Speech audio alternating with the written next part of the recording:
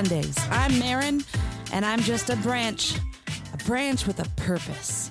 And Barry is here to talk to us about abiding in Christ. But before we get to that, now that he's back from trampling the grapes of his vineyard in his torn up secondhand Crocs, please welcome fellow branch and mutual indweller Barry Rodriguez.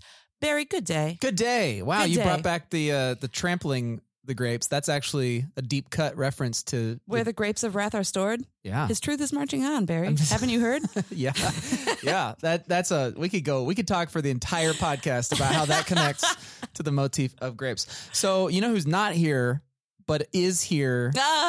It's Tyler. So, guys, friends of the pod, this is officially the final podcast where you just have to listen to Maron and me.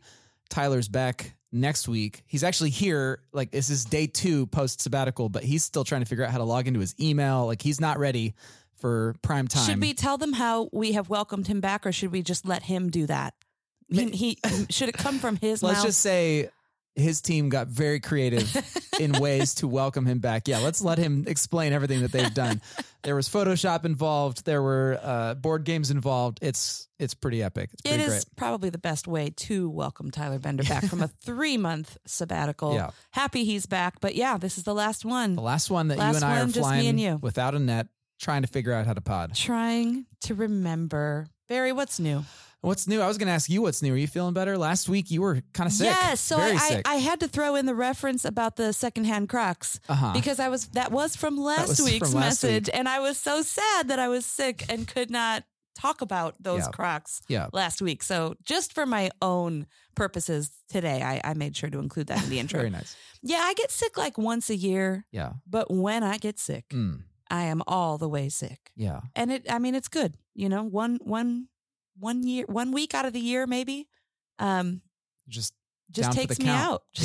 Took me all the way out. When you're sick, when you're just not able to do anything, is everybody in your family super helpful? Does everybody rally around taking care of mom? I don't think anyone notices that I'm ill when I'm ill. Why are you still like working to make dinner for everybody while you're catatonic? Well, one of the great things about being sick is being home to do laundry and do the things. I get very excited when I'm sick because now I actually get to be home and do things. No, I mean, just imagining you just like hot stove, raging fever, just like getting it done. Yeah, I mean, no. So we love the Vietnamese noodle soup pho.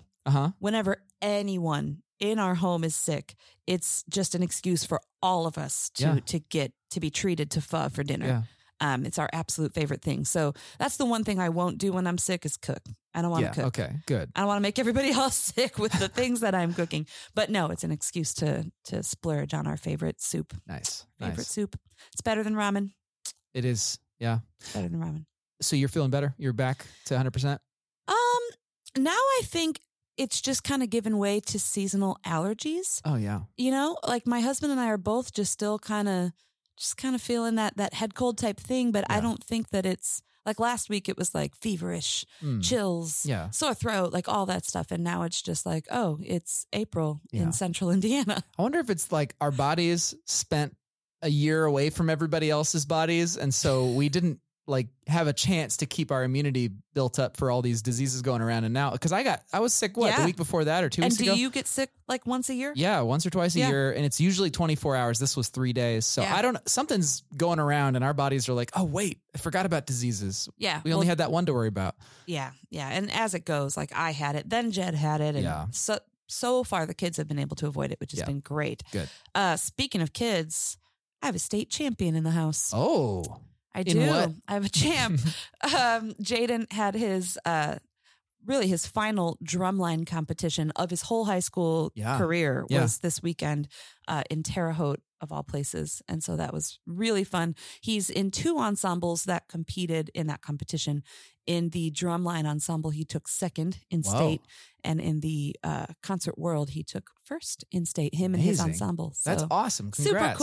Super cool. Is he planning on doing any drumline stuff in college? You know, he says he doesn't want to. He says he just kind of wants to leave that as his high school experience. Yeah. And I don't know. I think it sounds like he's afraid that it won't be as magical if he did something like that as an adult or in college. So he's just kind of Like he said it is what it is, and he's happy he did it, but he wants to move on. Maybe to it'll find else. its way back into his life somewhere along the line.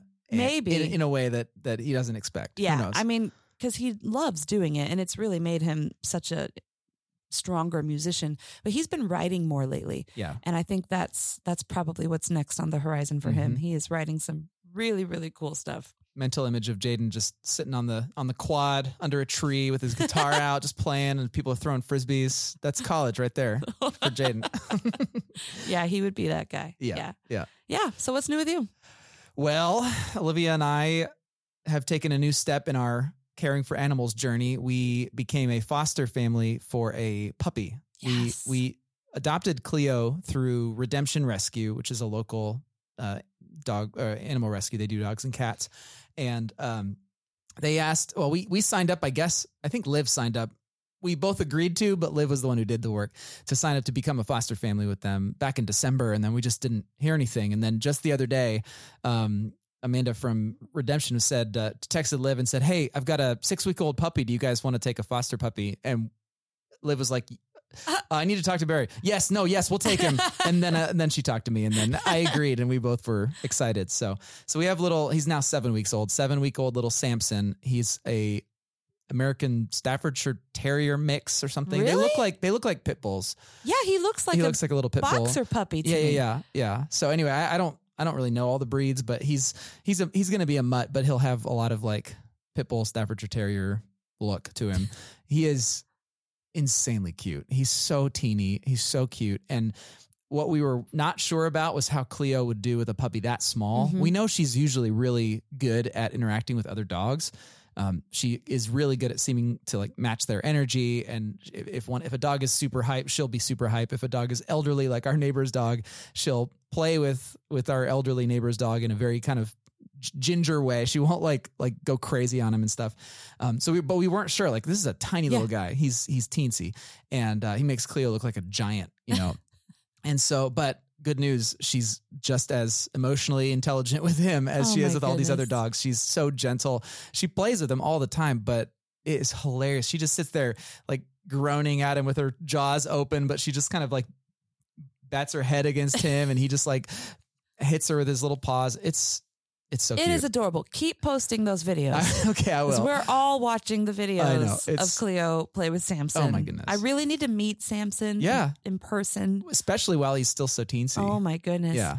How is it? Because I remember when we got our boxer puppy, we got her at 8 weeks. Yeah. And I did not realize it was like having an infant in the house. Yeah. Like, you gotta like take him out every 20 seconds to pee and like. Yeah. But like even through the night, like it was a lot. Does it feel like it that is a for lot. you guys? First couple nights, I mean, I think I got up the first night, Liv got up the next night around 3, 2, and taking him up, taking him outside, and then getting a little energy out of him and putting him back to sleep. So it is a lot. It's a lot of work. And in this particular case, Liv does not want to continue talking about this. So I will just in very broad terms say that the poor little guy had a pretty significant case of roundworms that we've been dealing with. And so he was really sick on Saturday morning and then, yesterday morning. So poor guy, but he seems to be bouncing back and is just a bundle of energy now.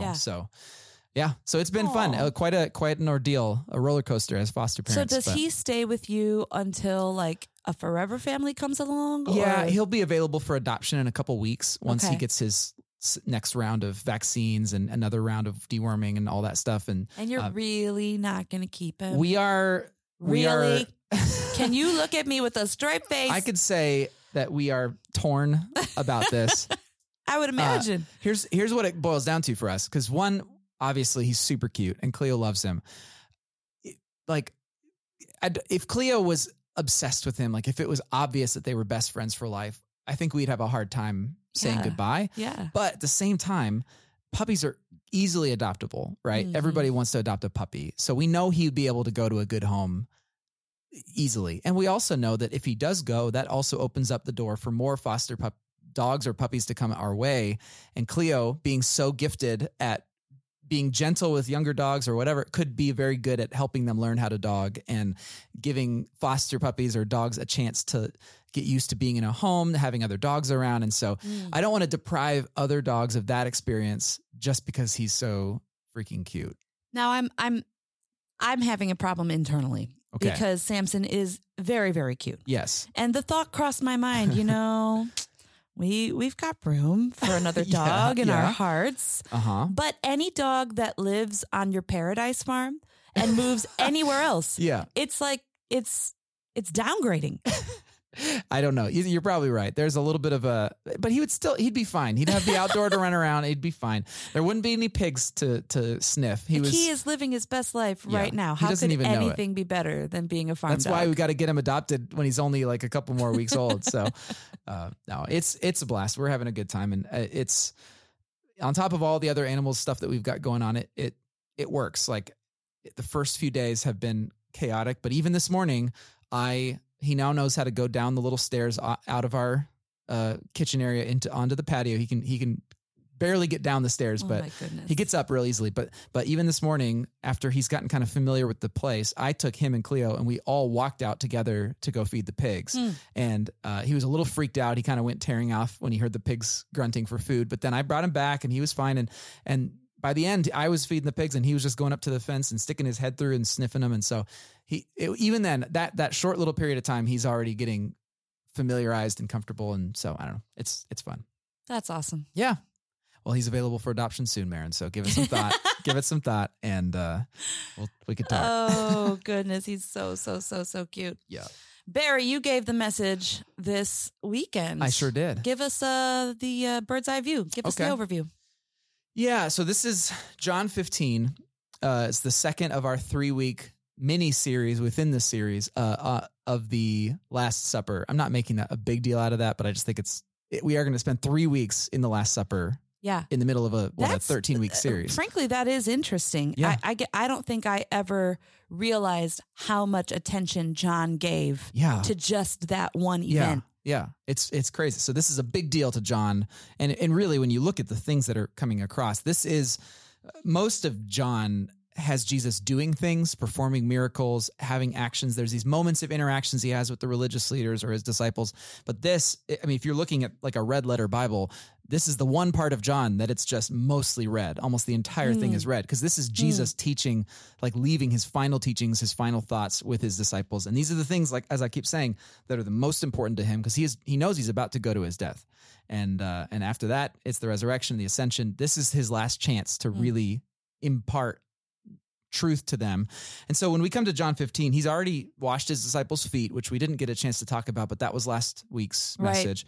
That deeply self-sacrificial act that he takes, which in a way symbolizes what he's about to do on the cross. And he says, this is how you are to love one another, wash each other's feet. Right. So he sets up the whole Last Supper like that, and then he begins teaching. When he comes to John 15, he says, I am the true vine or the true grapevine, and you are my branches. Remain in me, and I will remain in you. That's essentially what he says. Mm-hmm.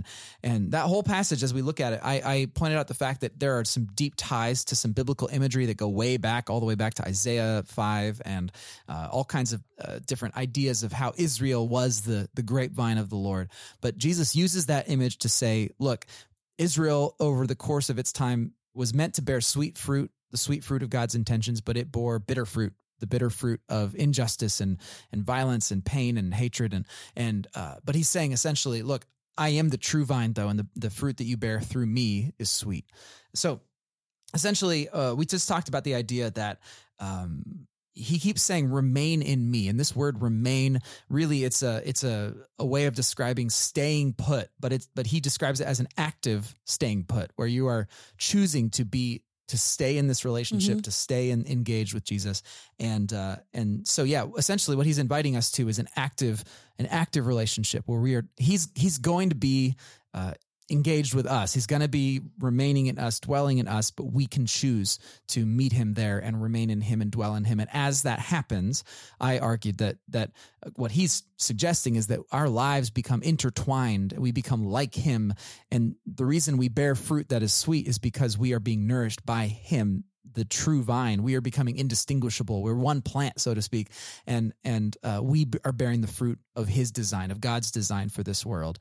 And that's when we truly come alive. So that was kind of my invitation for us to consider how we might both individually and corporately become more mutually indwelling with Christ, how we can have mutual love where we grow together, kind of like a lifelong friendship or marriage where you start to share one another's interests and passions and purposes and love and joy and all of that. We can do that with Jesus, and that's what we were invited into. And so he says, remain in me. And that's what I argue that means. So you started off by reminding us all that May is your 5th wedding anniversary. Yeah. Happy anniversary, Barry. Thank you. We'll all be out buying you. I wonder what is the traditional gift for the 5th? I don't know. They're weird early on. Aren't they isn't it like paper or something? If only there was someone in this room who could Google that. What is the traditional gift for the 5th wedding anniversary? There's no way to know. There's no way to know. Drew's looking it up right now. So I brought that up and talked about it because we have been doing a lot of reflecting. I mean, 5 years. How long have you been married?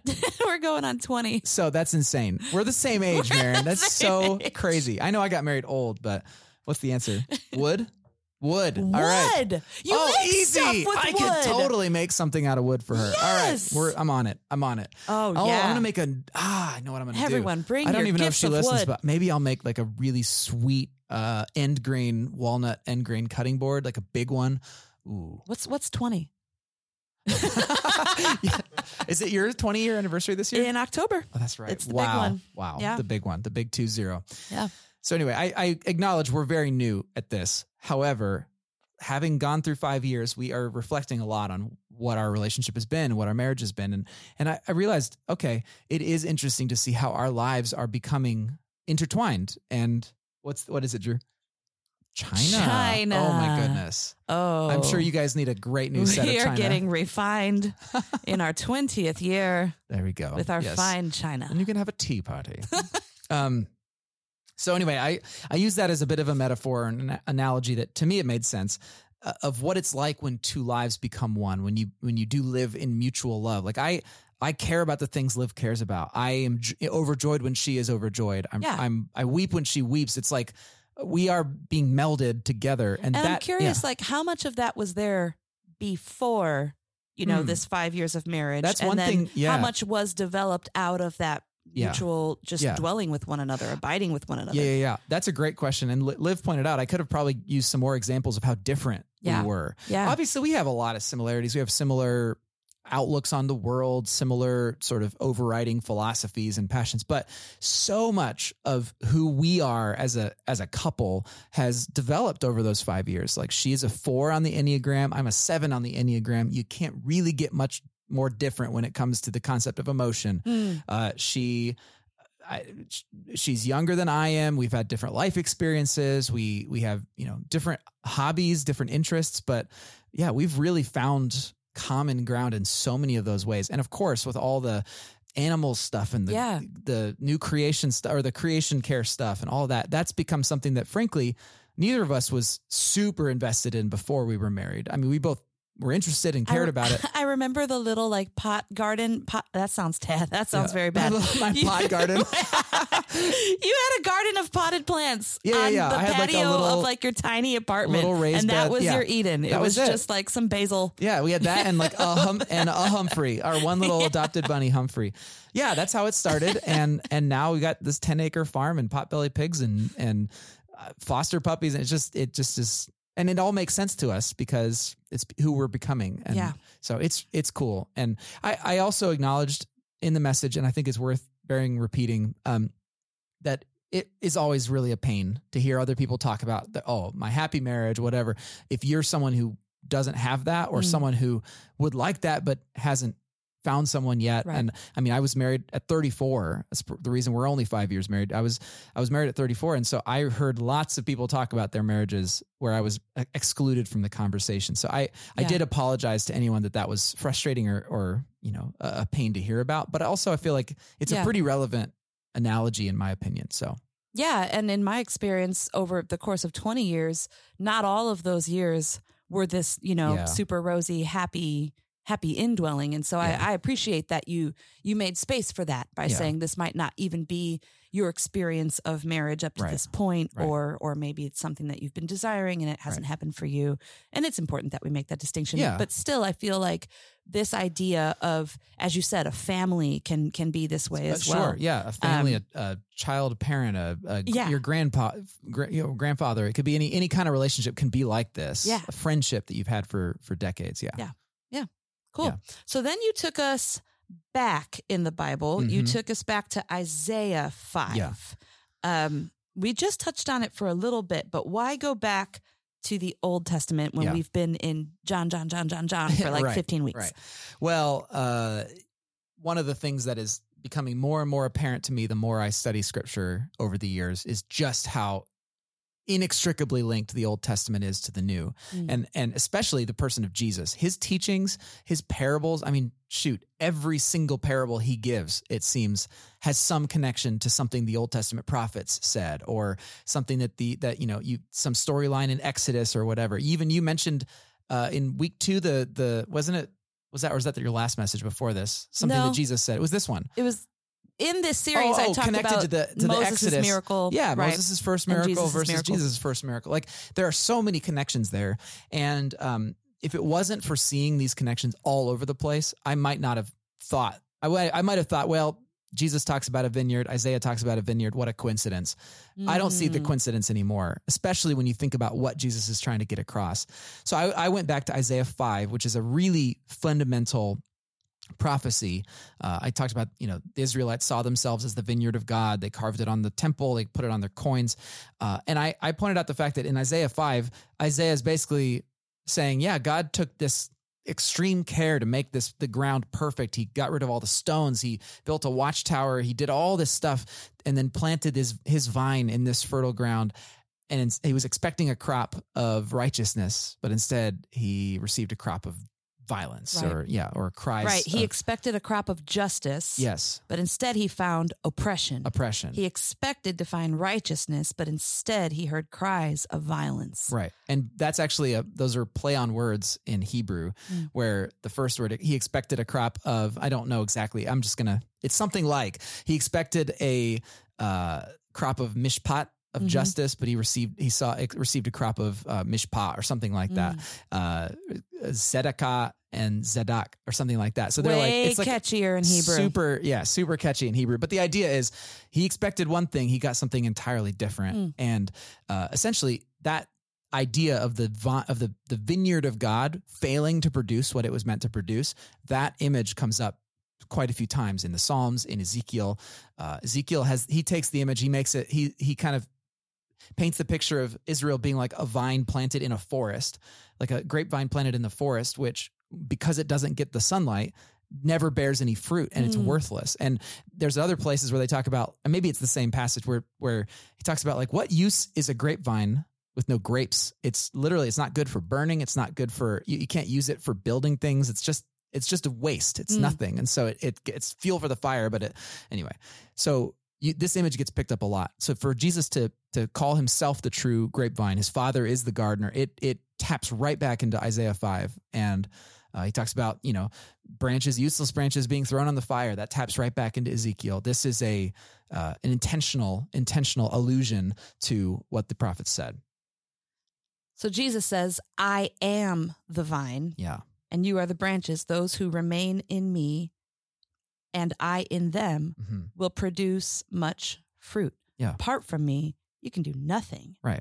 So you reminded us that really that is the purpose. We are not, as you said, useless branches. Right. We don't exist. Branches don't exist just to exist. Branches exist to bear fruit, which that's right. is a Christian-y thing to say. I kept thinking of my daughter who doesn't like fruit at all. And I'm like, is she even going to want to bear fruit? Like, does she like vegetables or grain? Because she's into grain. She's into grain. She loves that bread. Because grain is also considered the fruit of the plant. So it's not a fruit in the sense of like an apple, but that's a way of describing the products of agriculture, the fruit of your labor. Right. But you think about it, like a branch, is meant to grow things. Yeah. It's meant to bring new life and to create. It's not meant to just sit there and exist on its own. And then you likened that to us, that we, as those branches, are put on this earth, our very purpose is to bear fruit. Right. The fruit, as I kept saying, of God's intentions, it goes back to what we preach literally all the time. Yes. But the idea that God had a purpose for this world, he had intentions, and we see it in the story of the Garden of Eden, but essentially it's this idea of living in fruitful, abundant trust in God's provision, where we are bringing peace and love and life everywhere we go. That's what God intended for humanity. We've chosen to reject that. We've chosen to sever ourselves from the true vine, so to speak. Mm-hmm. And as a result, the fruit that we bear, well, it's either bitter fruit or it's no fruit, but it's not the fruit that God intended. It makes me wonder if Jesus were on earth right now, speaking in the way that he spoke when he was saying this in John, would he say, I expected to see a crop of justice, but instead I found oppression. I expected to find righteousness, but instead I heard cries of violence. Yeah, I'm absolutely sure he would say that. I mean, you think about not even just the modern church, but think about what has been done in the name of Jesus over the years, the Crusades. Think about the experience of the indigenous people of North America when European Christians came imposing the turn to Christ or die, and disease and violence, and you would expect the name of Jesus is coming to a new continent. You would expect a crop of justice and righteousness and love and peace. But what did you find? Death, destruction, hatred, violence, oppression. It's very much the same thing. And I'm sure we could look at our modern church today and say, I expected a crop of generosity. Instead, I found a crop of selfishness. I expected a crop of hope, and instead I found a crop of fear. You could do that with all these different words. Right. I think there are many ways which we fall short of what God intended for us to be experiencing and living. Yeah. Yeah. It goes back to what you were talking about last weekend with, extreme servanthood, and getting dirty even, and putting yourself beneath others. Had the Europeans who came to this continent washed the feet of those who were already living here, what would our world look like? Right. What could our world look like? Right. Yeah. So if we can get a grasp on what it means to abide in him as he abides in us, tell us more about that active verb tense. That was interesting when you said that. Yeah. So the word abide, it's tricky because men know it means abide, dwell, remain, live. It can be used a lot of different ways, but it's the same word you'd use to say I mentioned this in the message. I'm living with my in-laws, or I am abiding in a tent right now, or I'm dwelling in a van down by the river. It's a place where you're living and staying for a time. And in a relationship, abiding with someone is like, I'm with you. We are in this together. We are dwelling together. But what Jesus does is he uses the aorist tense, and it doesn't matter, but it's a Greek form of the verb, which is it is not abide as a one-time thing. It's abide as an ongoing active choice, an active thing that you are willingly giving yourselves over to. That's what he's suggesting. Abiding is an active choice, not just something you decide once and it's over. Yeah. So anyway. So stay with me and I'll stay with you. Yeah. Keep staying with me. Yeah. And I'll keep staying with you. Right. You said if we are a community that is abiding together in Christ, if we are loving the way he loves, if we're being nourished by the true vine, and if, as he promises, if he is at the same time abiding in us, dwelling with us, we as a community, our desires will start to change. Yeah. And that was in response to that scripture at the end that says, if you ask for anything you wish and it'll be granted. Right. And I think that has been a stumbling block for many people, including myself at times, where I asked you for healing and instead you took my mom home. Yeah. You said to ask, I asked. Yeah. But that you're saying that's not how we should interpret that scripture. Perhaps. I don't know. And I've struggled with it too, because it does seem kind of like, I joked about it feeling like a bit like a genie, right? Like rub the lamp and you get 3 wishes, and it's like, he said ask anything. Ask anything and I'll grant it to you. But one thing that I pointed out is the pronouns are plural. So he's saying you all, you plural. If you plural abide in me, then you can ask anything you want. And because of that, I don't think he is saying you as an individual get whatever you want as long as you meet some kind of criteria. He's describing when the community of faith is single-minded in their desire, and that desire is flowing out of their connection to the true vine. That is when you ask and you receive what you ask, what you plural ask. And so I tied that to just Grace Church. I was just imagine if we as a church, if we were so deeply interwoven with Jesus as a community that everything we were choosing to do, everything we were desiring, these are the same things that Christ is desiring. Imagine if we were to, out of that desire, ask for something. That thing that we would be asking for is the exact same thing that Christ already desires, because our desires are fused with his. And so of course he's going to give us what we're asking for, because it's what he's desiring too. But that's one way to look at it. And I think there's some significant fruit to that. There's also a lot of unknowns, because there are times when we as a community ask for things and they aren't necessarily granted. Yeah. It reminded me of one time my mom and I were talking about this verse in Psalms, take delight in the Lord and he will give you your heart's desires, or he'll give you the desires of your heart, in other translations. Sure. And again, that could sound like a genie in a bottle situation. Right. Like, well, if we delight in the Lord, he'll give us what we want. And I want $1 million. Yeah. He'll give us the desires of our heart. My heart desires a new car or whatever, you know? But one day in her reflection, she felt the Holy Spirit speak to her and say that means he will put his desires in your heart. Yes. He will give you the very things your heart should be desiring. Mm-hmm. And so to hear you echo that reminded me of that moment. Yeah. That, you said we won't want nicer buildings or flashier worship or more money and fame, that's not even on our radar. What we want are transformed lives. Yeah. We want healed relationships. We want a community that makes room for everybody. That's what we want. We want to see truth and grace and justice in our world. That's what we desire. And then the very next verse after, take delight in the Lord, this is Psalm 37, take delight in the Lord and he will give you your heart's desires.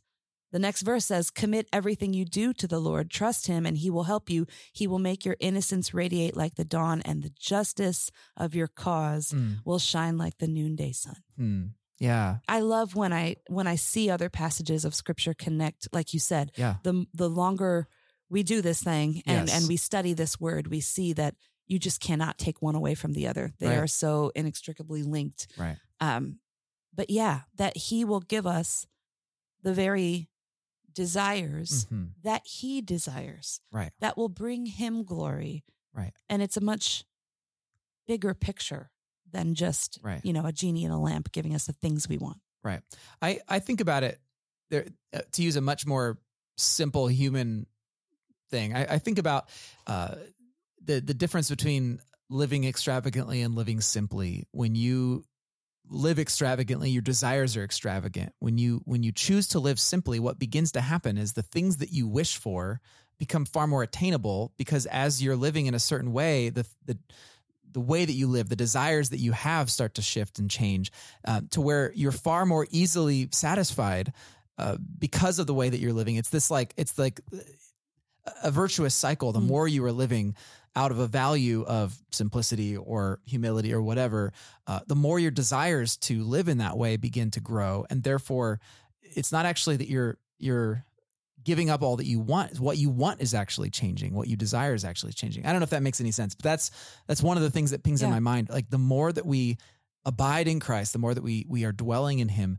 and as time goes on, if this is consistently shaping our lives, then when we look out at our world, what we see are the things he sees. And therefore what we desire are the things he desires. We see a hurting person that needs love, and we desire that person to receive love. And that's different than what we might see if we are living entirely by ourselves, if we're living based on our own desires and our own selfish self-interest. Yeah, absolutely. You said, let's learn how to want what he wants. Yeah. So that we can bear the fruit of his intentions for this world. And that's exactly it. I might not even notice a person who is hurting if I am so inwardly focused and focused, on myself and the acquisition of worldly things or whatever stuff. Yeah. If I was just focused on my own comfort and stuff, I might even miss that there are people around me in need. Yeah. And so we're abiding in him. Again, to go back to your marriage analogy. Sure. We are learning how to desire the things he desires. Yes. And interestingly, to kind of reiterate this point of the collective nature of this, where I'm not talking about, we are such individualists in the West. It is hard for us to not think in terms of this. We tend to think of a church as a group of individuals that hang out together. We don't generally think of it as a body corporate, with a will, with a desire, but that's how they thought of communities in the ancient world. And so when they refer to the bride of Christ, that is the church. The church collectively is the bride of Christ. So it is a marriage, but it's not a whole bunch of individual brides of Christ. It is the bride of Christ. And so that's hard for us to wrap our minds around. But I think it's true that we as a community can have a desire. And I think we're doing a good job these days of really working to shape that corporate identity. We've done a lot of work talking about our values. What are some of the core values that are a part of Grace? And what's been cool is to see how these values are now becoming they're just interwoven with who we are. Our decisions are being shaped by them. Yeah. And they're all based in scripture. They're all based on who God has shaped us to be. And so as a community, we are beginning to have something of a corporate will, a corporate desire that goes beyond just a collection of individuals voting on something or all having their own opinions that kind of align. It's like, no, we as a body are beginning to have. And so my desire and our desire is that those desires would be shaped along with what God desires, what Christ desires, so that our church is in some ways indistinguishable from Christ himself. When you look at us, you are looking at him. Yes. That's what I dream of. That's why I'm here. That's why you're here. Probably. Yeah. I don't know. I can't speak for you. That's probably why I'm here. That was the challenge to us as a community, but then you also did issue a challenge to us as individuals. Yeah. Cause this is very, obviously it's corporate because he's using plural verbs, but your relationship with Christ is a very personal thing. And I don't want to imply that there is nothing individual about this. There's plenty individual about this. What I suggested was that if you look at this passage where he says, I have loved you even as the Father has loved me, remain in my love. He's basically saying, look, I love you. Like I'm in, remain in that love. It's already there on offer for you. And so what I thought was, okay, there are many of us who are all over the map of the spiritual journey that we're on. So some people, I said, like, we've been walking with Jesus for decades. Other people don't even know if he's real. Yeah. But I believe that for every single individual among us, he has the same desire, which is to grow deeper in love with us, to grow deeper together, to have a more rich relationship than we've had. Again, even if we've been walking with him for decades, he wants to go deeper. Because he loves us. And it's just like a marriage. I mean, you've been married for 20 years. You want to grow deeper in love with Jed. I've been married for 5 years. I want to grow deeper in love with Olivia. Someone who's engaged and hasn't gotten married yet, they want to grow deeper in love. The same thing I believe is true for Jesus. He wants to grow deeper. And so I was encouraging people just to, if they believe that, then talk to him, ask him, have a conversation with him, grow deeper together, because that love that he offers us is there. It's waiting for us. Remain in him. So I don't remember exactly how I worded it, but that was my call. You said truly following Jesus means having your life interwoven with him, growing in love until you become indistinguishable as a pair. Jesus wants to dwell more deeply with you. Yeah. Yeah. What is that? Do you feel that right now in your own life? How is he wanting to go deeper with you? Yeah, it's like, I was thinking about that in my own, in light of my own life. Like I'm in deep. Yeah. I'm a pastor. Yeah. You mean you even want to go deeper? Yeah. What does that mean? What does that look like? I know where I am at this exact moment. I am preparing my heart and soul for sabbatical, which is coming up in June. I mentioned that at the core team on last Wednesday, but it's been 7 years, and since I joined staff, and after 7 years, our full-time staff are eligible for sabbaticals. And so I'm going to take my sabbatical. And as I've thought a lot about that, I've been doing some reflecting on where I am in my journey right now. And I think the last few years, which have been so hard, have forced me to rely on Christ in ways that I haven't been forced to before. I mean, it was a lot of dependence. So many moments I can remember just saying, like, I can't do this alone. Like, you gotta come through for me. I need you. And so that's been a really rich thing that's been growing in me, is that dependence on him. But now as I look at sabbatical, I don't know what to expect. I don't know what it's going to be like. I don't know what it's like going away from work for 3 months.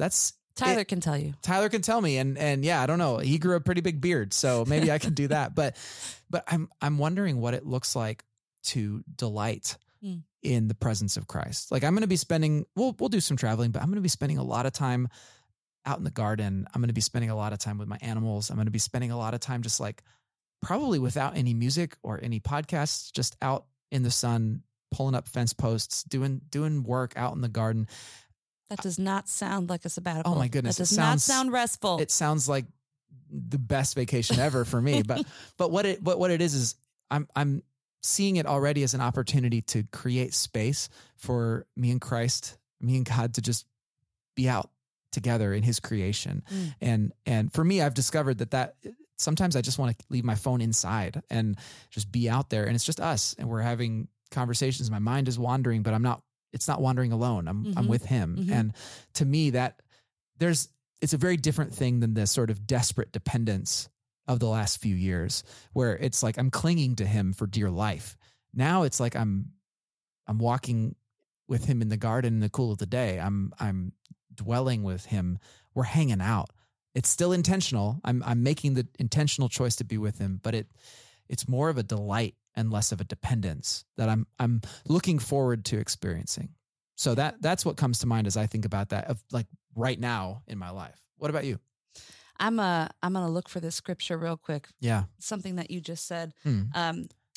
I got to speak last week at Real Moms for the first time. Oh yeah. I've never even been to Real Moms. Oh wow, yeah. Real Moms is it's a ministry that we have, which is specifically geared towards moms with children, kids, yeah, of any age. Yeah. I am told. Yes. Some programs you might have heard of, like MOPS or something like that, or like preschoolers, right? But this is not just moms with young kids. This is moms with kids of any age. Yeah, and I've heard it's becoming. Oh, I've been there a couple of times. It is becoming a bit more intergenerational, which is really cool. Which is really cool. So super cool. In fact, so they've got a couple of like mentor moms whose kids are like, empty nesters, or maybe their kids are empty nesters. No, maybe some of them are grandparents. Yes, some of these moms, these more seasoned moms, and I was talking to one of them saying, I want your input. Yeah. I don't have my own mom to go to when things are happening with my teenagers, or the stress of teaching them to drive or picking colleges or whatever. And I feel like I need that mentor mom in my life. So it was very, very cool to spend time with them. But I basically just gave them my story. I have never told my story here at Grace Church, just kind of start to finish. And one of the scriptures I kept bringing up was Psalm 37. The Lord directs the steps of the godly. He delights in every detail of their lives. Every detail of their lives. And so, picturing you out in the garden, pulling up fence posts or whatever. Yeah. He delights in every detail of your life because he directs the steps of the godly. And so for me, I think that's where we're going deeper. Even as I reflected over my own life story, I finished this message by telling a story about something that happened in Ukraine. Yeah. The last time I was there, the only time I was there. But it was connected to something that happened when I was a teenager, still in high school, digging through a bargain bin of CDs. Remember CDs? Compact discs? Yeah, that's what they were called. Yeah. And I found this one that had like a cool cover, and I'd never heard of the band, and I bought the CD as a 19-year-old. Sure. And then I'm in Eastern Europe, and a song from that CD is being played in Ukrainian. I don't understand the words, but I know the melody. Song. Yeah. I know the melody. And they hadn't had an English translation of that song for the 20 years that this camp has been in existence. Yeah. And because I was rummaging through a bargain bin once as a 19-year-old, it was just such a powerful moment that the Lord delights in every detail of our lives. Yeah. Do I believe that?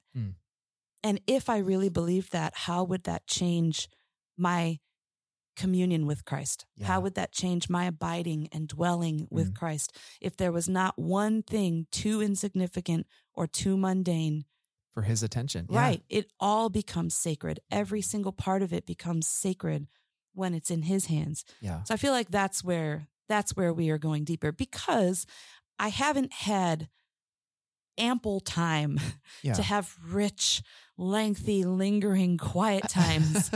You're not spending like an hour and a half every morning. No, yeah. And neither do these moms, frankly, the ones I was speaking to. And so it was just telling them, when you're driving to and from, when you're in line at the grocery store, when you're putting your kids to bed, it all becomes sacred when it's in his hands.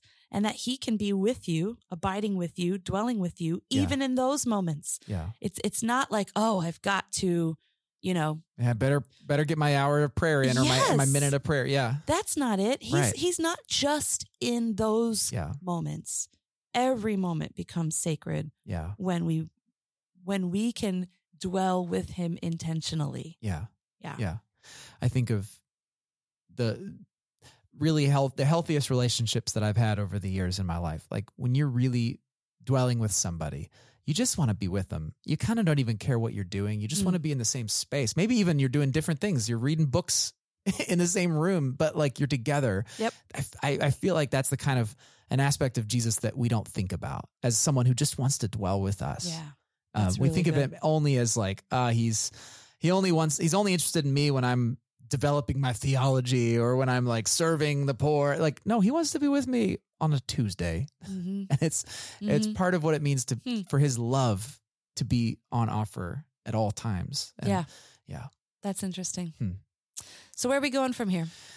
So the next message will be by Tim. He is going to be speaking on, I want to say, John 17, yes, where Jesus prays for his disciples. Yes. And it's a very, again, it's like we're zeroing in even closer to the core of what he cares about, because this is his own desires expressed in words for the people that he has been training and teaching and entrusting the entire future of his mission to. Yeah.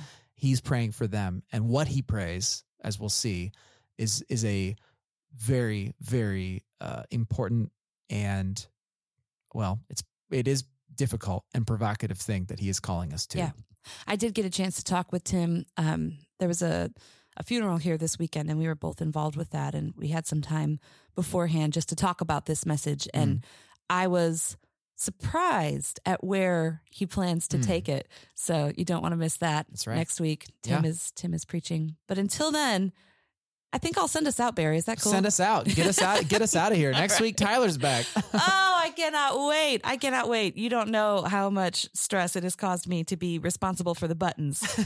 So glad Tyler is back. You don't want to miss it. We didn't tell him about the Between Sundays pre-show. For Easter, we are having a Between Sundays live extravaganza. I don't know what the word is. But that is like the return of that Tyler Bender. Officially. He's going to be a guest next week. To the news desk. And then brand new Jim Swanson official news desk of Between Sundays live. So exciting. You don't want to miss it. But until then, y'all, you know what I'm going to say. Do justly, love mercy, and walk humbly with your God. And we'll see you on the other side of Sunday.